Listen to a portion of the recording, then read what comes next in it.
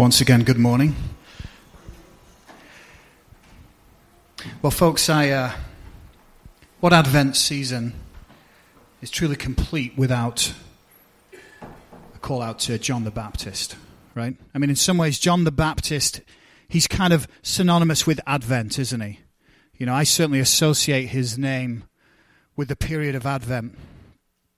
Nothing quite says Advent like John the Baptist. And he's a fascinating and almost enigmatic figure that we find in Scripture. He's very, very interesting. He was formerly known as John the Catholic, but he became disillusioned with the church and became a Baptist instead.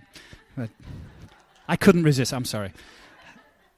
No, we're going to find out why he's called John the Baptist as we go through this. But all four of the Gospels mention John the Baptist, and they mention him quite extensively. And 3 out of the 4 Gospels mention him in the first chapter of their Gospels. And so this is clearly a sign that he was an important figure. He was an important figure in the biblical story. He was an important figure in Jesus' coming. We learned from that reading, right, that he wasn't exactly a flashy dresser, okay? Camel hair and leather belt. He wasn't exactly prone to extravagant dining. Locusts and honey. I'm sure there's a cookbook out there somewhere on how to make the most out of locusts and honey. But he was a very simple man. He lived a simple life and spent much of his time in the desert. And so what we find here with Mark's gospel is that Mark, right off the bat, he begins with talking about John the Baptist. Now, Mark's gospel is often is seen really as Peter's gospel, who Mark notated for Peter. And it's often considered by most that the earliest of the gospels. Okay, so Mark's gospel is generally considered the earliest, and some people date it even as early as somewhere in the 40s AD. That's a very early dating. But if that's the case, think about that. That means that Mark's gospel was written somewhere between 10 and 20 years after Jesus' resurrection.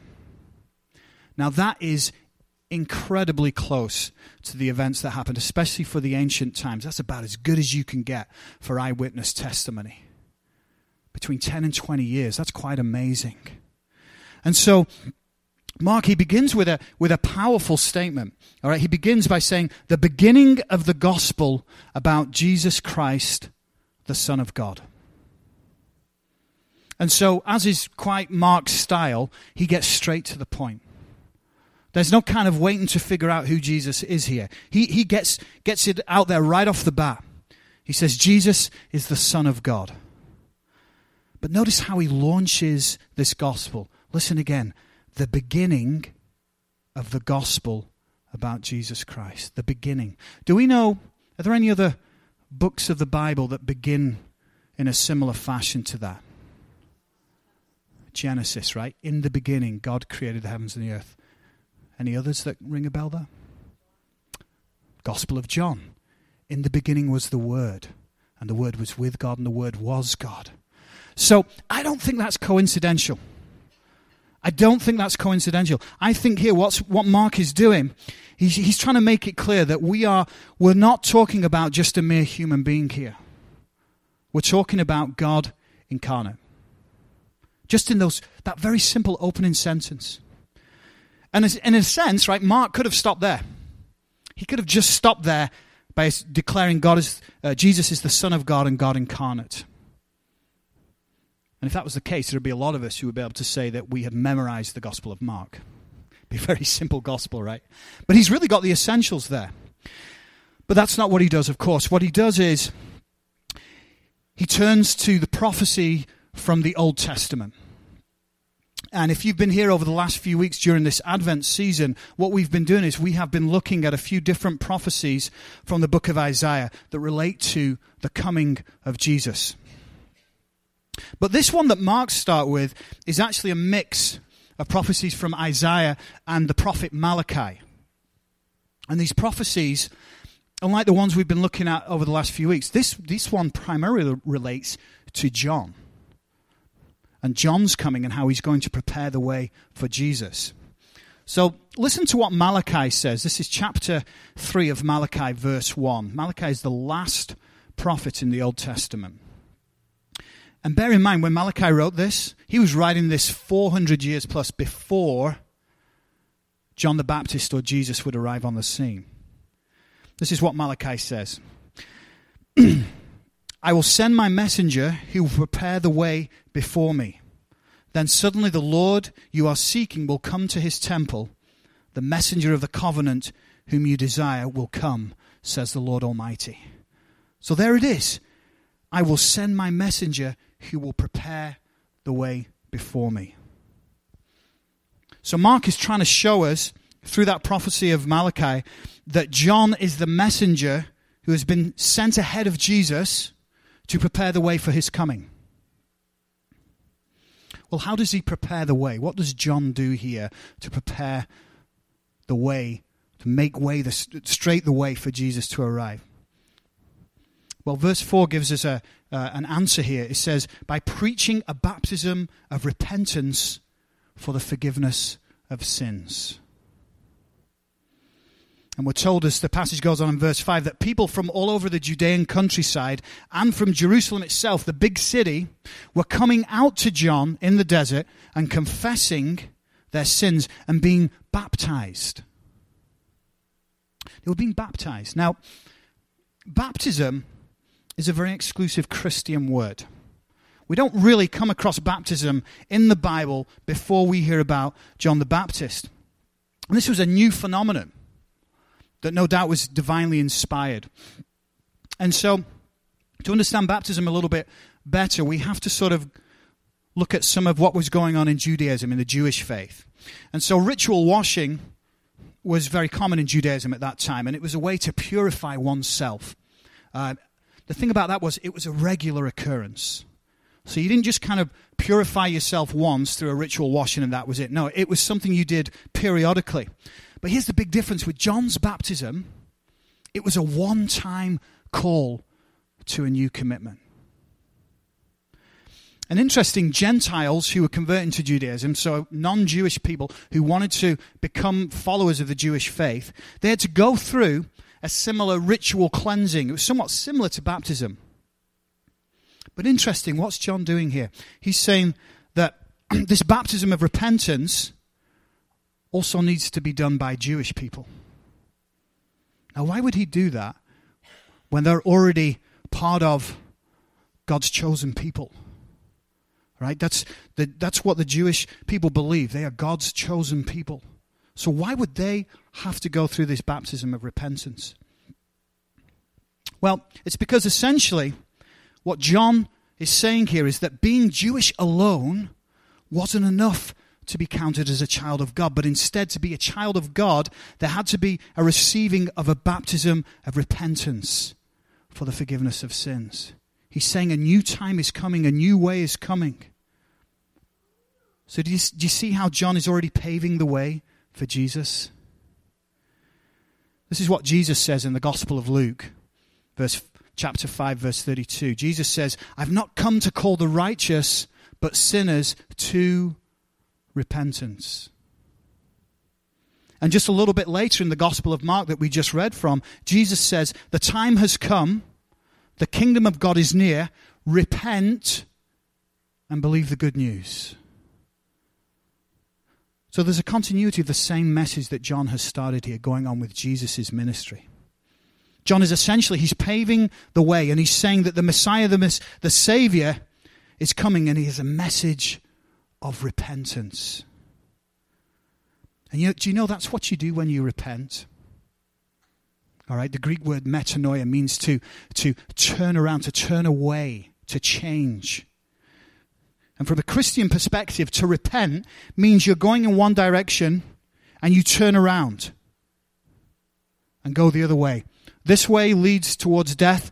This way leads to God. And what often happens with us is that we spend a lot of our life walking this way, blindly, not realizing that we're actually going in the wrong direction. But John and Jesus, they call us to repent. And they say, when you do that, this happens. And you start walking in the right direction.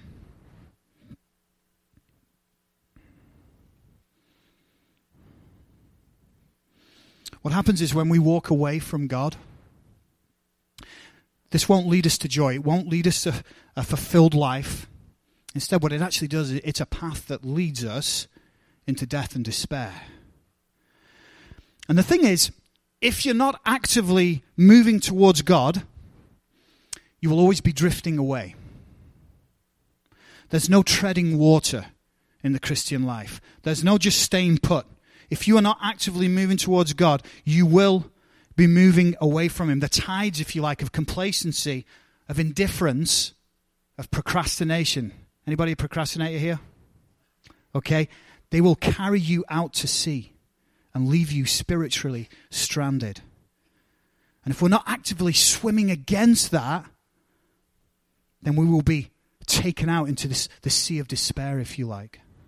You know, the way the ocean works is we have high tide, yeah, and we have low tide.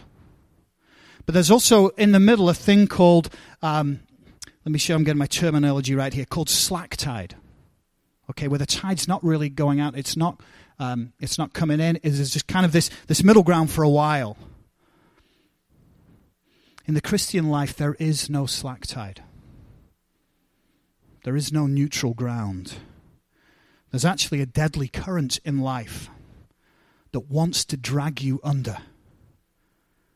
And we know that tide, that current is controlled by the enemy, right? It's controlled by Satan, and he wants to drag you into the ocean if he can. And the thing is, our natural default, if we are left to our own devices, is to drift away from God. And those waters are ready to snatch us up. They're waiting, just waiting to grab us and pull us. And so I wanted to show us a short video here of, this is some real footage of a woman getting dragged out by the sea. Now, we'll preface this by saying she makes it. See, this does not, I wouldn't be showing you something that showed the death of somebody. But I want you to watch this because I think it pictures really well the Christian life and what can happen if we are not on guard.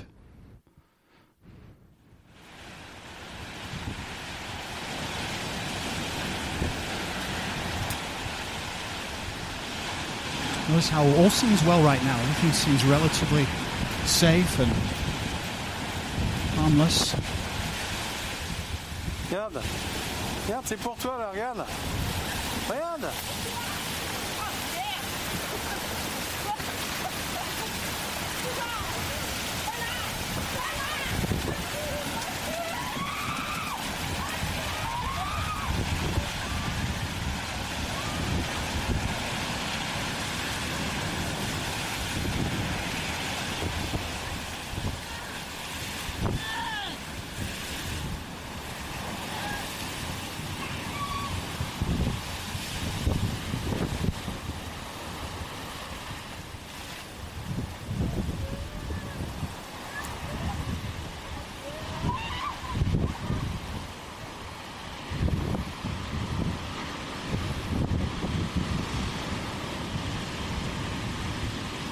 So the waves are coming back for one more go.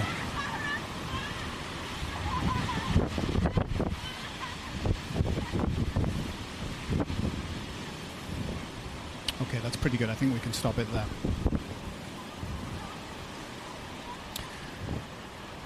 You see what happened there? The first time I watched that, it was quite disturbing to me to see how quickly a harmless situation turned into a life-threatening situation right there. Like I say, thankfully, they were all okay.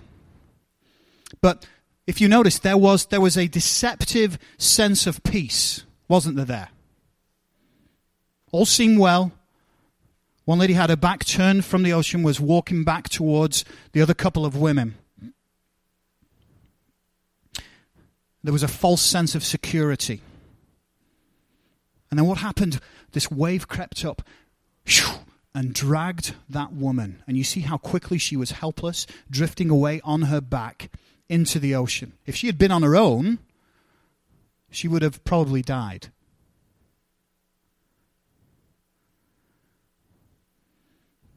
That, in a sense, can sum up what can go on in our lives. You see, we can call ourselves a Christian, right? And we can say, yes, I believe in Jesus and I believe in the scriptures, but we can fall into what I call spiritual complacency, where really we have a faith that is just a faith in word, but it doesn't reflect in our lives. It doesn't change anything in our lives. We actually become rather self-centered, and we make our religion, our Christianity, a personal thing. We stop going to church. We just decide, I'm just going to worship on my own. I'm going to listen to some sermons, and it's between me and the Lord. It's not about community. But that's not what we're taught in the Bible. That's not what the church looks in the book of Acts. It's not what it looks like. Show me in Scripture where it says, and Peter went up to his room and pulled out his laptop and listened to a podcast of his favorite sermon from a mega church and worshiped to his favorite contemporary Christian band. It's not there, is it? Because that's not what the church is about. I know I'm preaching to the choir here because you are the folks who come to church, and God bless you. But there are so many people out there who think it's not about that anymore, that it's not about coming together as the body of Christ. And it's a deep lie, and it helps us fall into spiritual complacency, where we stop praying, we stop reading Scripture, and it becomes a faith of all but name and nothing else. So community is essential in the Christian life, but also what is essential is this baptism of repentance through confession that is essential to the Christian life. And you know what it does? When we confess and we get sin off our chest and we get it out in the open, it prepares our hearts to make way for Jesus to work in our lives through the Holy Spirit. Now, not only does John prepare the way for Jesus with his message of a baptism of repentance for the forgiveness of sins, but he also makes it clear that John himself, is only a forerunner. He is not the man himself. You know, people ask John, are you the Messiah? And he said, no, I am not. Listen to what he says in verse 7 and 8. He said, and this was his message. So this is John's message. After me comes one more powerful than I, the straps of whose sandals I am not worthy to stoop down and untie. I baptize you with water, but he will baptize you with the Holy Spirit. So what John is saying here is that there is someone coming who is far greater than him. And remember that John himself was a very well-respected, revered figure at this time. He had his own following, his own disciples. And many people considered him a prophet, a holy man. And here he is saying, you know what, you might think I'm something special. I am not the man. You ain't seen nothing yet. You know, there was one of the greatest jazz pianists in history was a guy called Art Tatum. And Art Tatum had his heyday probably in the 40s, 50s, and 60s. And he was a phenomenal jazz pianist with just virtuosic technique. Unbelievable player. There was another jazz pianist around that time who was probably actually more famous in the world and a tremendous piano player himself by the name of Fats Waller. Okay? Fantastic jazz player. He had a big hit with a song he wrote called Ain't Misbehavin'. I'm sure the PC police will have fun with that one day as well. But it's a great song. Ain't Misbehavin'. And there's a story that one night Fats Waller was playing in a club. And in walked Art Tatum. And Fats Waller noticed that Art Tatum had walked in, and he stopped playing and he said, I'm just a piano player, but tonight, God is in the house. And in a sense, for me, that kind of captures the difference here between John the Baptist and Jesus. John the Baptist, he was good, real good. But he was nothing compared to Jesus. And ironically, in this sense, Jesus is God. So really, God really was in the house when we talk about Jesus. Vladimir Horowitz, who was one of the most famous concert pianists, also contemporary of Art Tatum, he once said that if Tatum were white, no one would be saying, I'm the world's best pianist. He was that good. But John is saying, I'm not the man. I'm not the man. The one to come, Jesus is.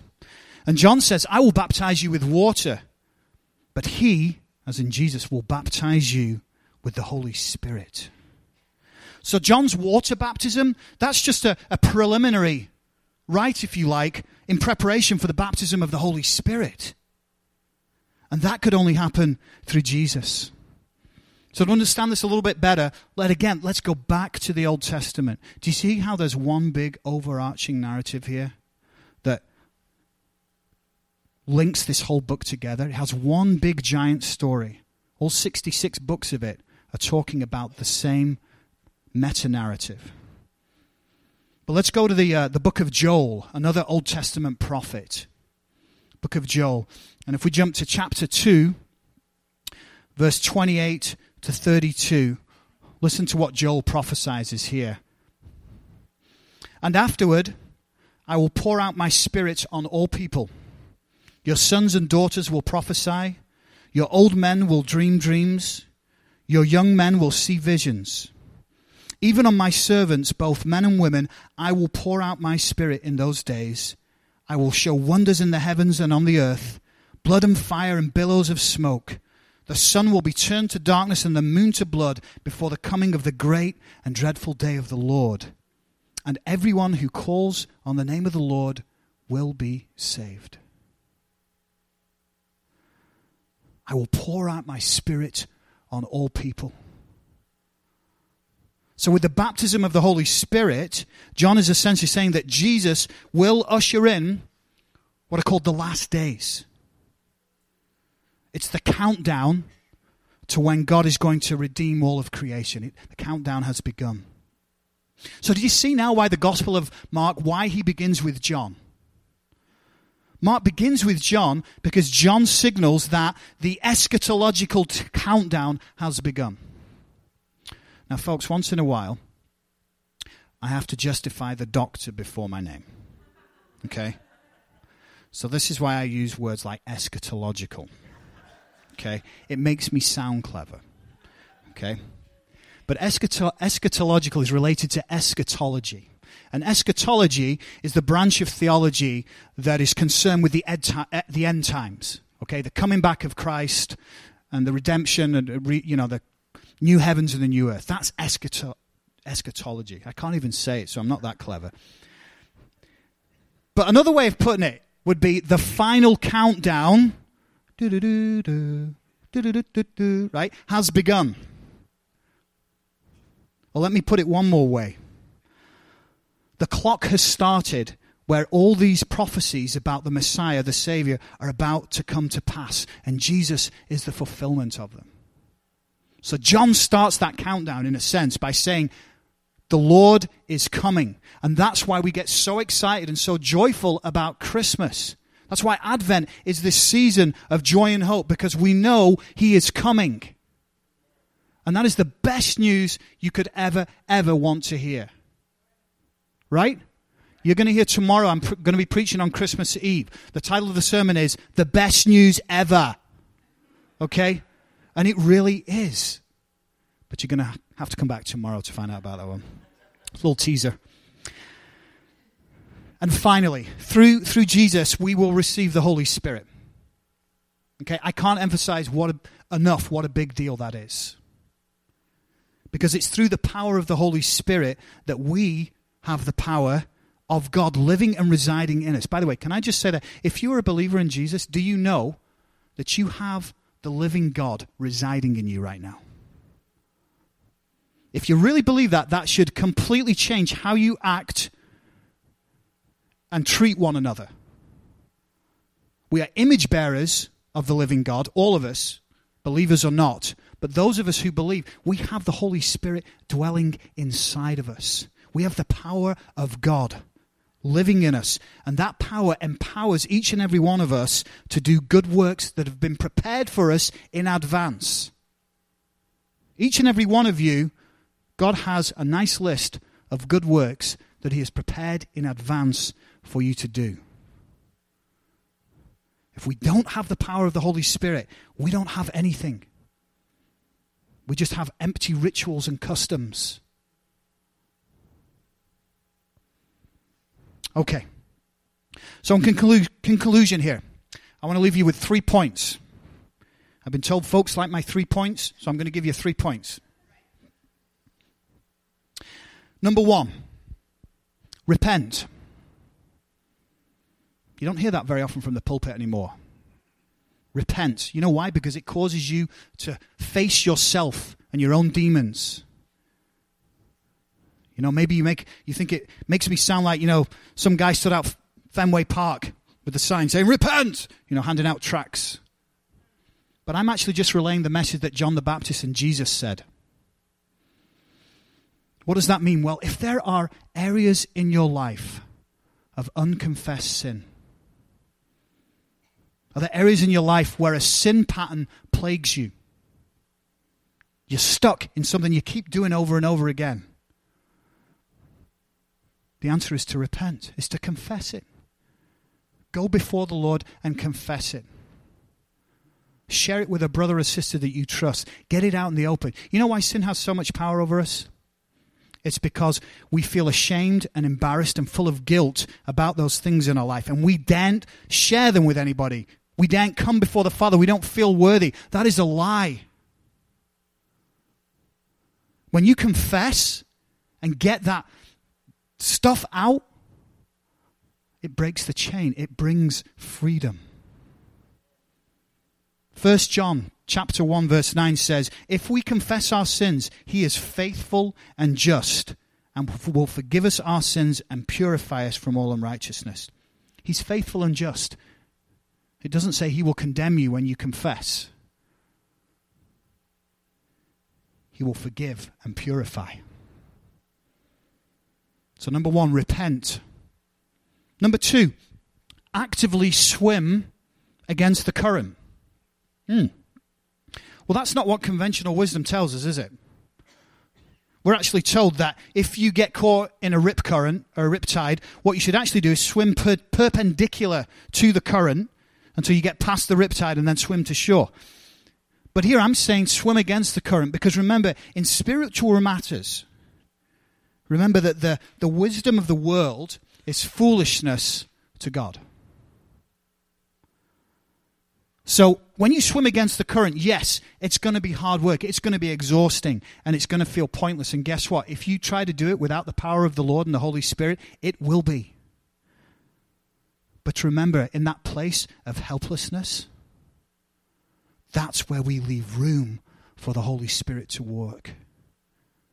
When we get rid of that spirit of independence that says, I'm all set, I can do it on my own. And when we suddenly realize that we're swimming and we can't get anywhere without his help, that's when we leave open the space for the Holy Spirit to work in our lives. So remember, in that sense, if you're not swimming upstream against the world's current, you will be drifting away from God. And remember, the world is full of currents, isn't it, that want to pull us away from God. There is a current everywhere that wants to drag you. Remember that video we just watched? That wants to drag you off into the ocean and steal your life. So how do you swim against the current? Well, you make a daily habit of prayer and scripture. Don't be complacent. Prayer and this, they are your life jackets. That is the rock you can cling to that will stop you from drifting and drowning in a sea of despair.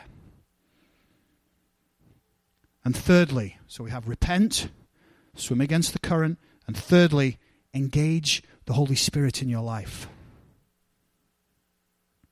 People often talk about the Holy Spirit is often the neglected person in the Trinity.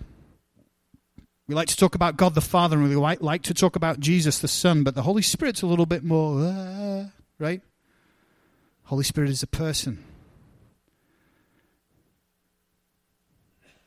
So how do you engage the Holy Spirit in your life? You ask for the Holy Spirit. Ask that he would fill you and empower you to do his work. Listen to what Jesus says in Luke chapter 11. Jesus says, if you then, though you are evil, know how to give good gifts to your children, how much more will the Father in heaven give the Holy Spirit to those who ask him? That's Jesus right there saying, if you ask for the Holy Spirit, it will be given to you. So again, those 3 points: repent, actively swim against the current, and engage the Holy Spirit. Let's pray. Let's invite the Holy Spirit into our lives right now. I'm going to pray, and I want to encourage you to pray in your hearts along with me, inviting the Holy Spirit to fill you, to fill this church. So, dear Father, we come before you this morning, and we thank you. Thank you so much that you have prophets who have prepared the way for us, that you sent your one and only Son, Jesus, to do what we could not. We thank you, Lord, that you love us so much. And Lord, we thank you that through your Son, you have sent us the Holy Spirit. Lord, your word tells us that if we ask to be filled with the Holy Spirit, that you will give us the Holy Spirit. And so, Lord, I pray for all of us sitting here this morning, Lord, would your Holy Spirit just pour out upon us right now in the name of Jesus? Would you fill us with your Holy Spirit, with your power, Lord? Just like it was on Pentecost, Lord. Fill us with boldness and courage, that we would be equipped to share the good news that comes through you, Jesus. I pray for a new filling, a fresh filling in all of us, Lord, in this church. I pray that we would go out this week full of your joy, full of your hope, and full of your love. And we ask all this through your Son, Jesus Christ. Amen.